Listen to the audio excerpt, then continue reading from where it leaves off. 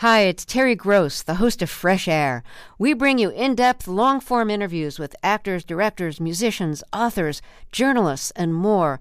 Listen to our Peabody Award-winning Fresh Air podcast from WHYY and NPR.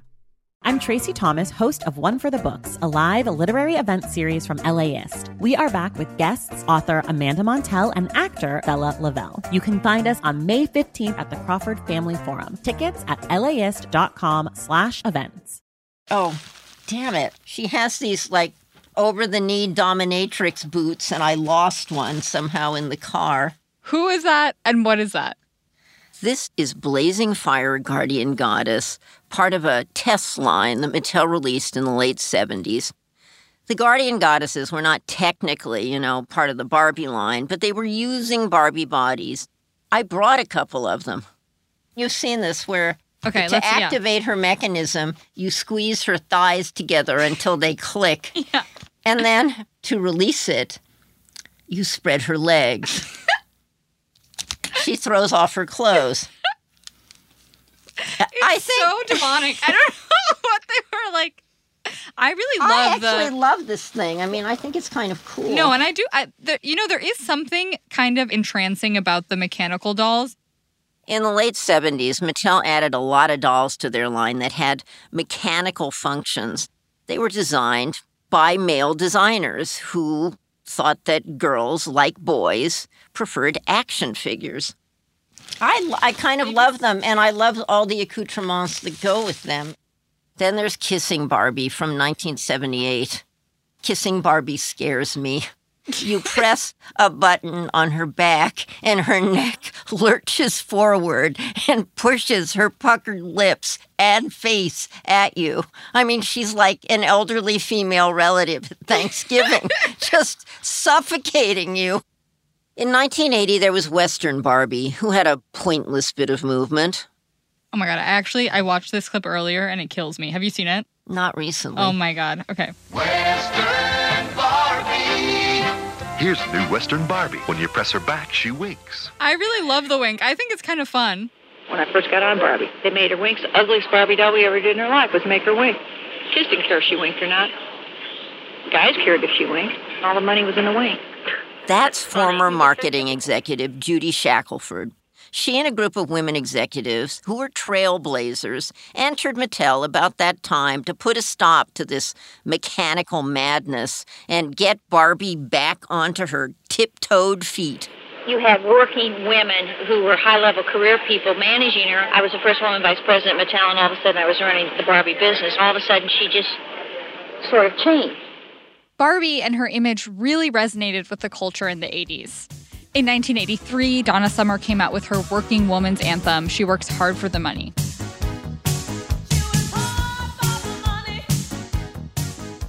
It was a time of Reaganism, dynasty, and those ridiculous shoulder pads. Of course, I really love them. I love shoulder pads, I love them because they make my hips look narrower. And Barbie herself had a lot of shoulder pad outfits in this era. Partly because of the women's movement and partly because there was a recession, women were streaming into the workforce. In 1955, only around 35% of women worked. But by 1985, it was over half. Here's Judy Shackelford again. We made her a working woman. She was day to night. All of a sudden, she had many, many more careers. In this episode, as more and more women begin to climb the corporate ladder, Barbie is right there with them. I'm Antonia Cereijido. And I'm M.G. Lord, author of Forever Barbie, the unauthorized biography of a real doll. And this is LA Made, the Barbie tapes.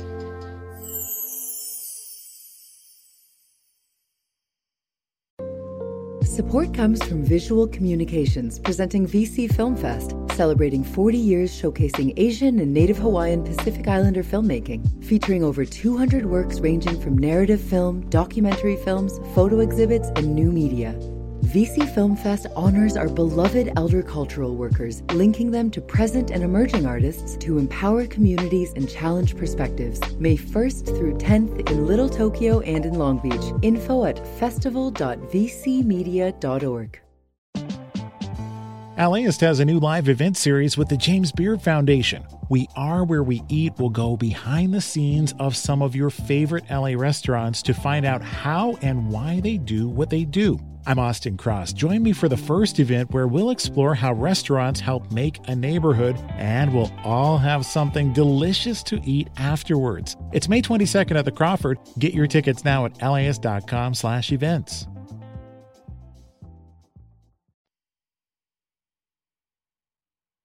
Every time we get together, like today, you bring us these incredible wackadoodle dolls and amazing stories about this toy that we all thought we knew so well.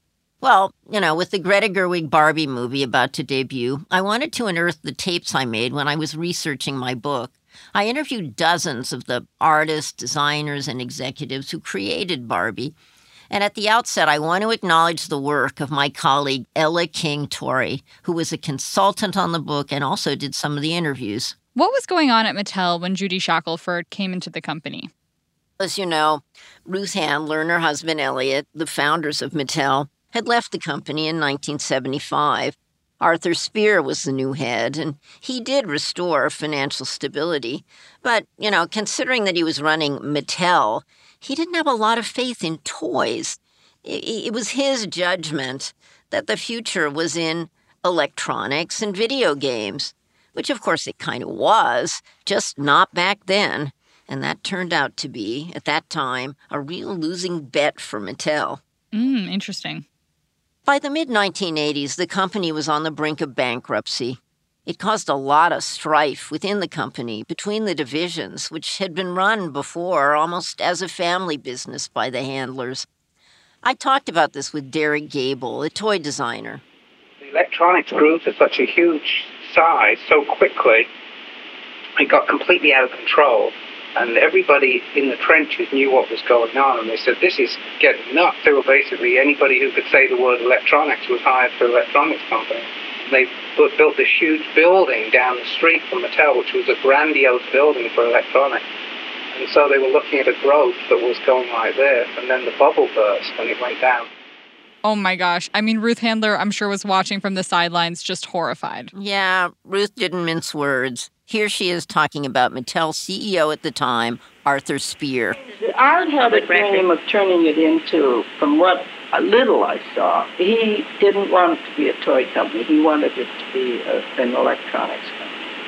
And he did everything in his power to turn it into something different than a toy company. Well, it was a terrible mistake. Of course, it completely fell on his face. Terrible mistake. He was going to be the big shot, and he didn't know how to run it. And he caused severe mistakes. I think the thing that saved Mattel was Barbie. Oh, on the prospectus, it's absolutely evident that Barbie was what. And Barbie, thank God, lived, and all that other crap, it died. I love it. She says all that other crap. But was Ruth exaggerating, or she's right on this? No, and Mattel had to be bailed out in 1984 by outside investors. Meanwhile, the toy division that Arthur Spear had feared was too volatile to depend upon dependably turned out profits. And Barbie could absolutely be said to have rescued the company. And that was largely thanks to Judy Shackelford, whom we heard from earlier.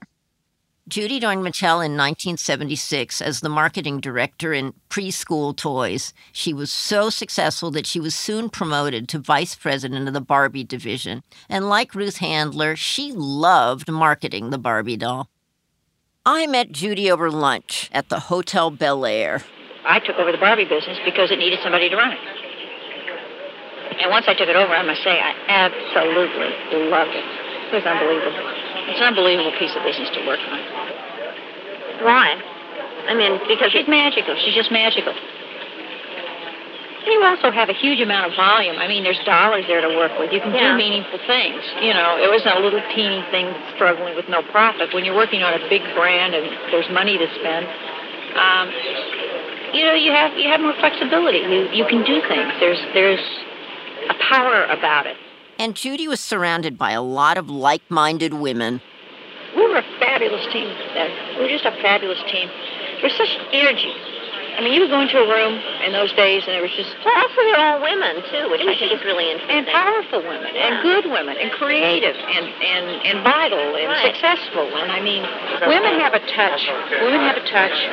It's just a special touch that many times really makes a girl's toy sing.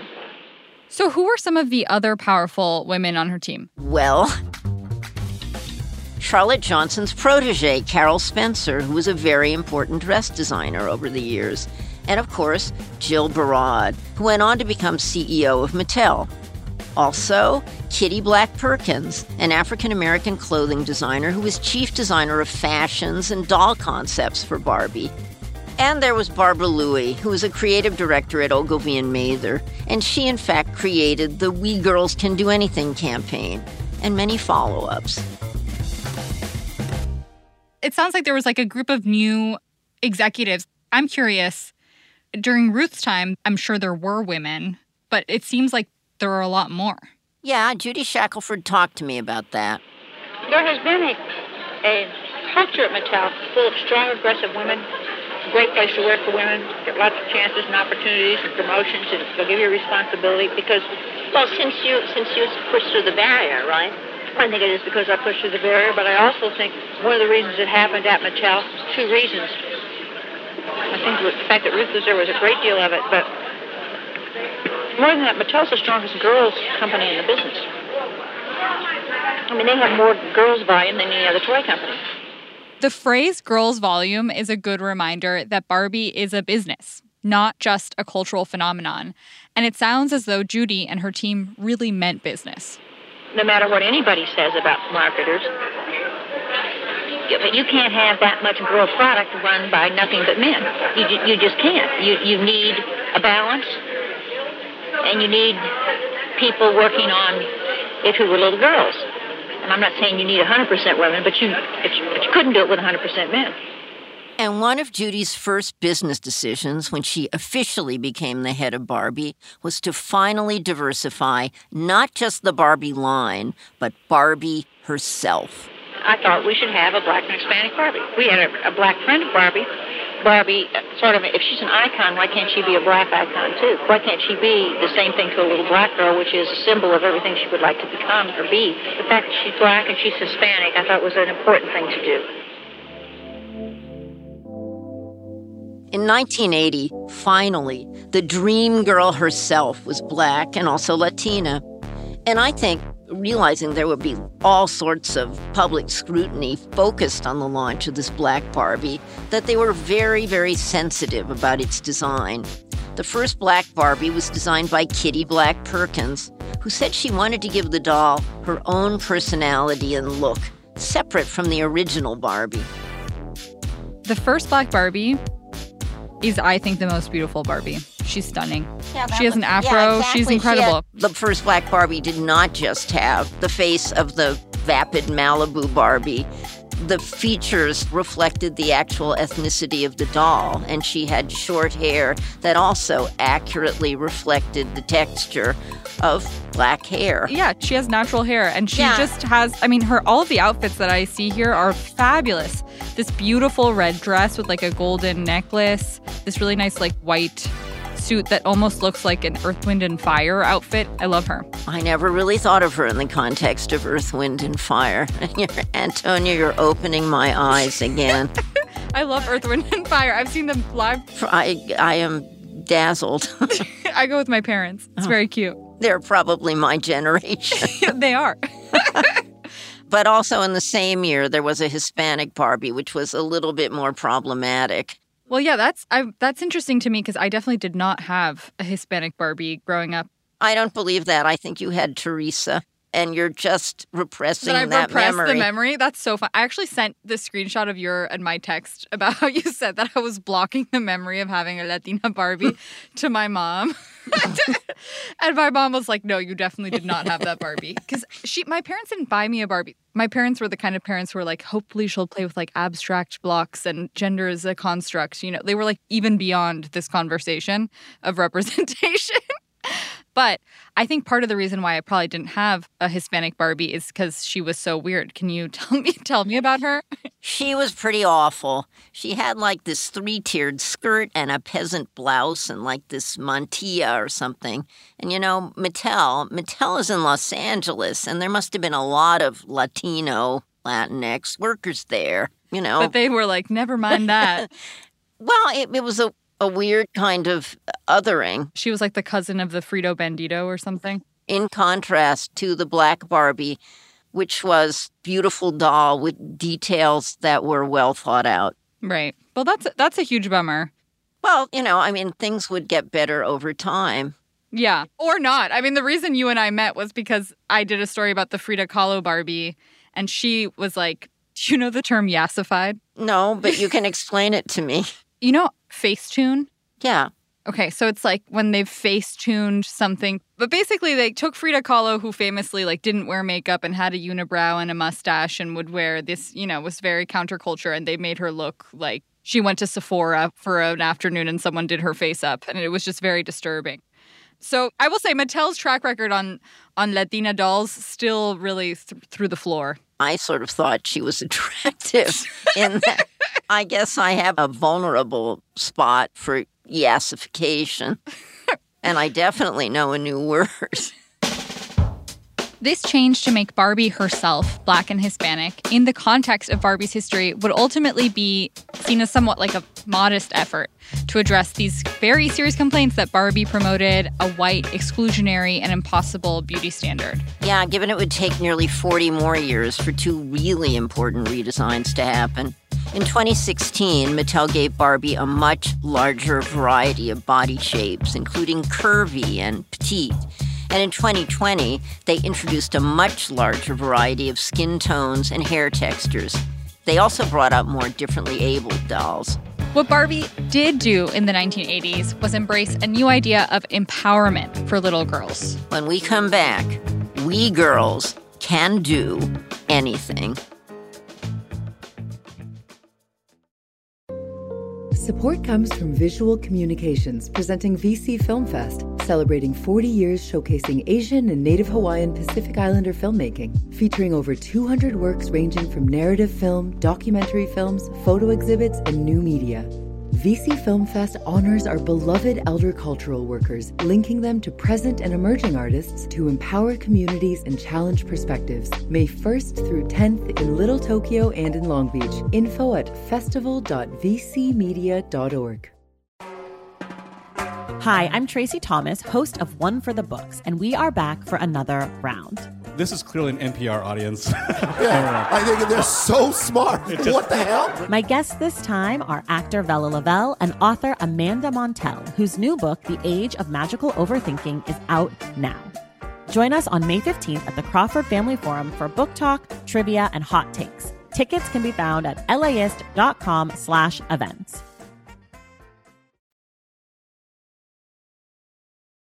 In 1985, Barbie's advertising began to revolve around a new slogan, "We girls can do anything." Let's listen to the first commercial in that series. A moving commercial, which begins with a working mom arriving home and handing her daughter her briefcase. You know it, and so does your little girl. We girls can do anything. Right, Barbie? Right, Barbie. And we girls can dream anything. Right, Barbie. Right, Barbie. Okay, I have to admit something embarrassing, which is that I watched this commercial prior to us coming and recording today, and I totally got choked up. Well, I think it's really sweet. I think it's very tender. I'm cynical to my core, but, there's something pretty moving about thinking of little girls imagining that they can be anything. The lies we consumed. MG, this was a campaign written by an advertising executive that you mentioned earlier named Barbara Louie. They wanted to express that expansion of the women's world.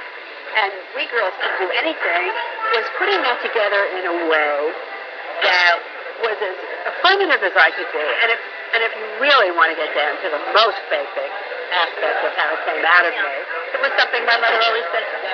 She always said it. You can do anything.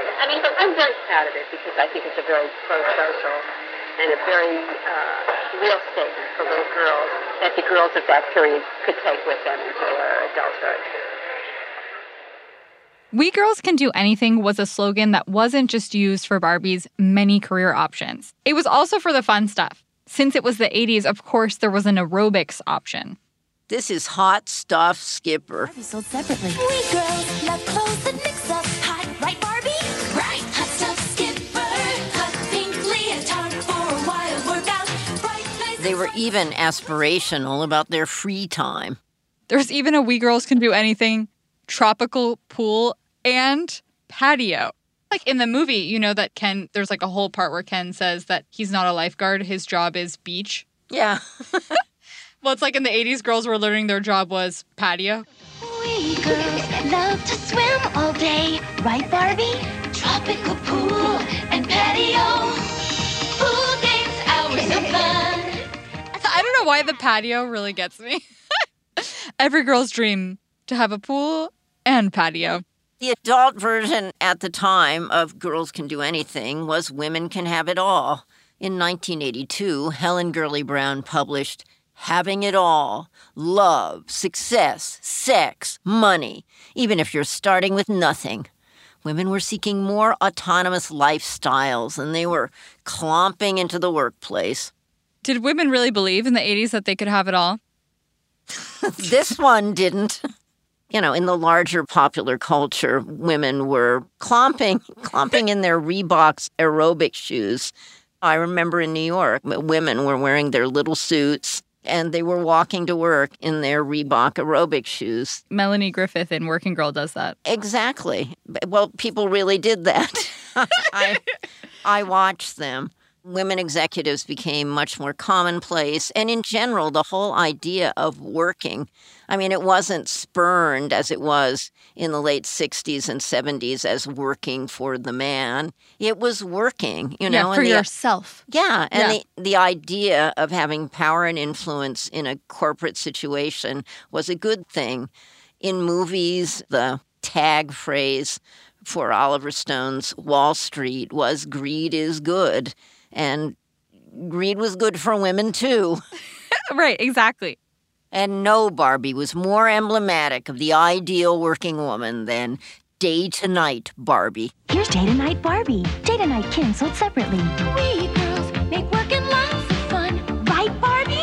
Day to Night Barbie. Neat briefcase and style. We can work from 9 to 5 and then change in a sec for an evening with Kim.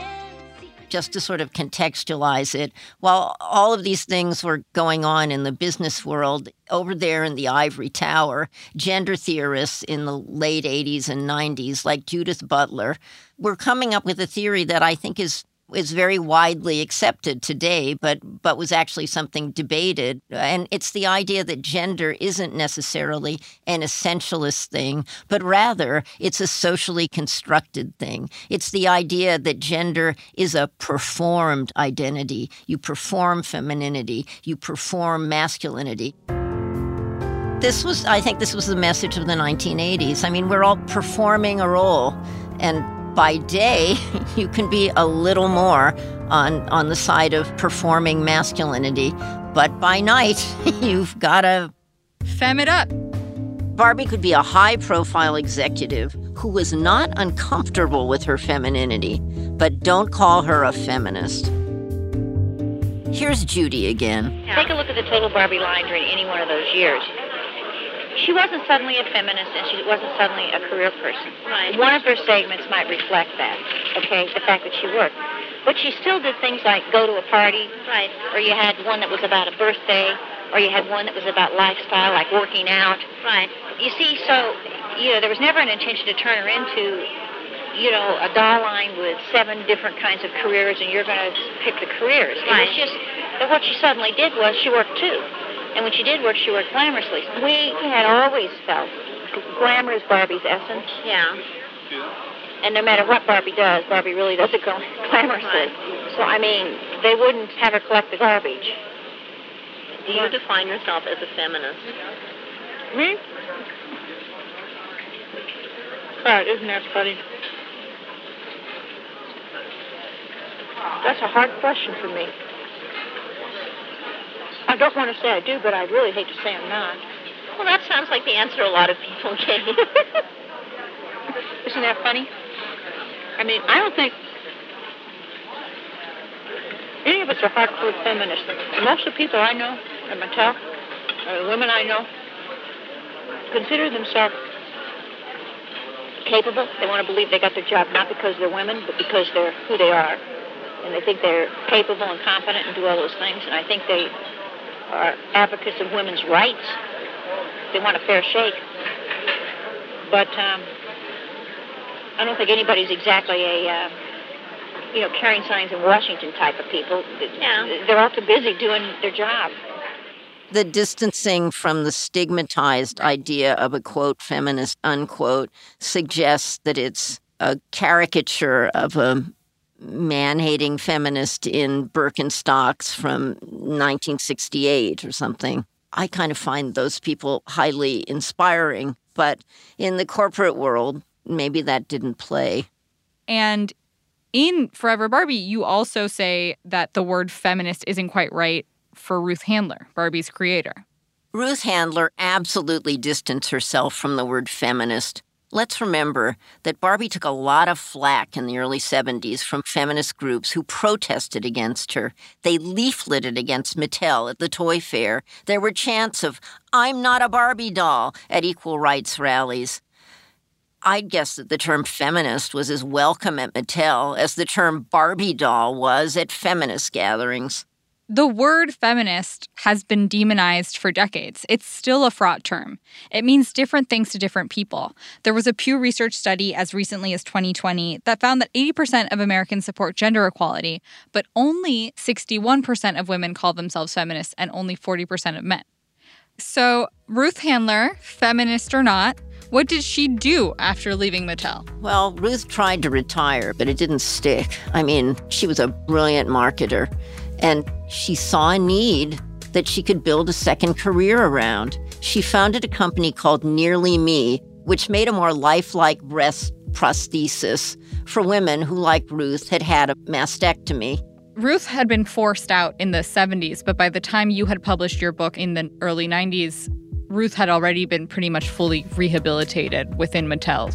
Ruth was hugely popular at the collector conventions, signing autographs. And I think it's because of this rehabilitation that she welcomed me into her home and talked to me about the course of her life. I'm glad I got to know her in the early 1990s. She died in 2002. But as Tom Kalinske told her, Barbie would outlive her, and Barbie's going to probably outlive you and me. MG, you published your book in the early 90s, right after the most popular Barbie ever, still to this day, came out. You've got the longest hair ever. Totally hot, totally cool, totally hair Barbie. Comb it out, add some depth. Whoa. Totally Hair Barbie doll has blonde or brunette hair down to her toes and comes with depth styling gel. Dolls each sold separately. Anyone who saw the Addams Family in the 60s will know that she looked like Cousin It in the Addams Family. I can't get what Derek Gable said out of my head, where he said, we did all these different things, but ultimately the girls just wanted hair play. They just more and more hair to the point that her hair reached her toes. It's really funny. Well, that's why she had to stand up on her toes to not walk on her hair. To not walk on her hair. MG, I think it's appropriate that we're ending on Totally Hair Barbie because she's just such a blast, And I think that the thing that I really appreciated when I read your book the first time, and I think has sort of infiltrated the general conversation around Barbie, is that you took her both seriously as an important icon to understand women and how gender is a construct and all these complicated ideas. You took the time to treat her the way a historian would treat something like the Constitution or something. But throughout the whole book, you're also having a ton of fun and cracking jokes.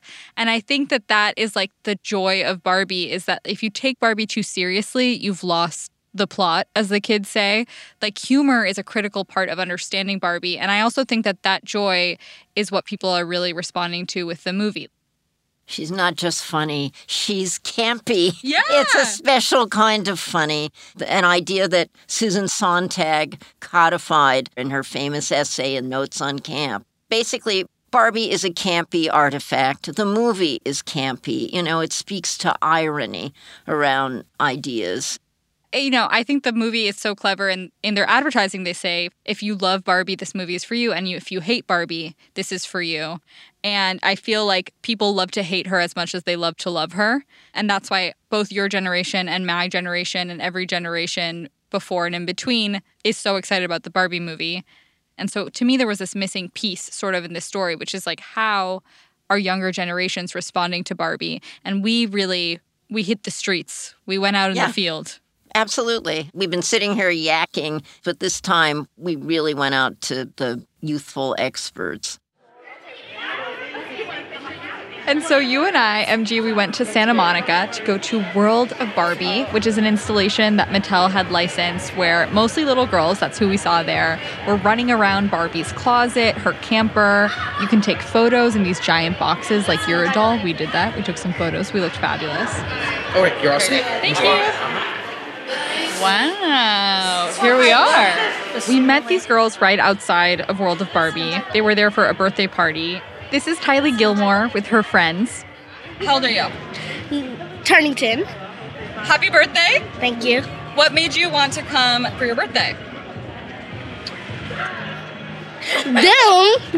Because all of you wanted to go to Barbie? Yeah. What about Barbie do you like? What's your favorite thing about her? She's like a grown-up but can't. And she likes to help other people. And I like doing that too. Cool. and yeah. Yeah, what do you think about Ken? He's cute. That Ken cute.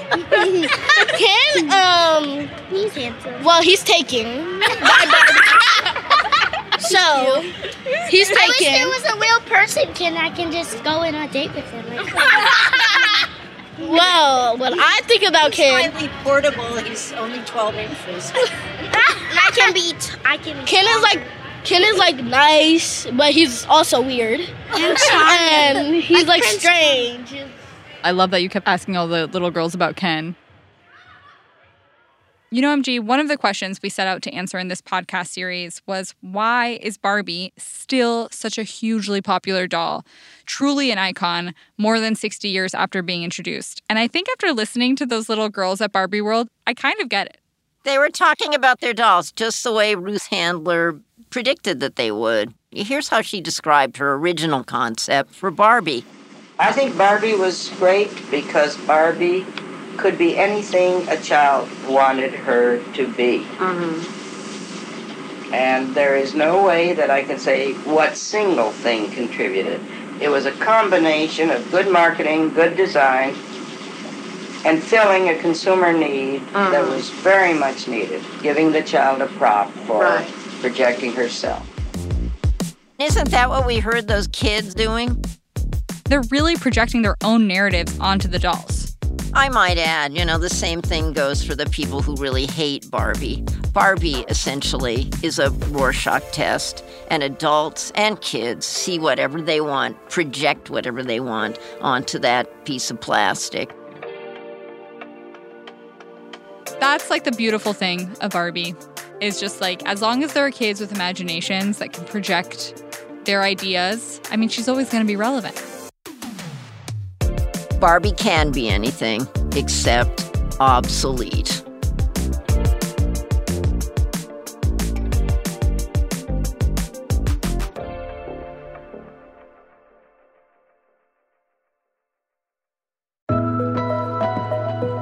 LA Made the Barbie Tapes is hosted by me, Antonia Cereijido. And me, MG Lord. The show is a production of Elea Studios. Shayna Naomi Krochmal is our Vice President of Podcasts. Catherine Mailhouse is the Director of Content Development. Our producer is Minju Park. Shelley Lewis is our writer and editor. Fact-checking on this episode by Sarah Burnett. This episode was sound designed by Minju Park. E. Scott Kelly is our mix engineer. Jens Campbell is our production coordinator. Sarah Burnett and Allie Bianco are our interns. Our website, LAist.com, is designed by Andy Cheatwood and the digital and marketing teams at LAist Studios. The marketing team at LAist Studios created our branding. LA Made, The Barbie Tapes is a production of LAist Studios.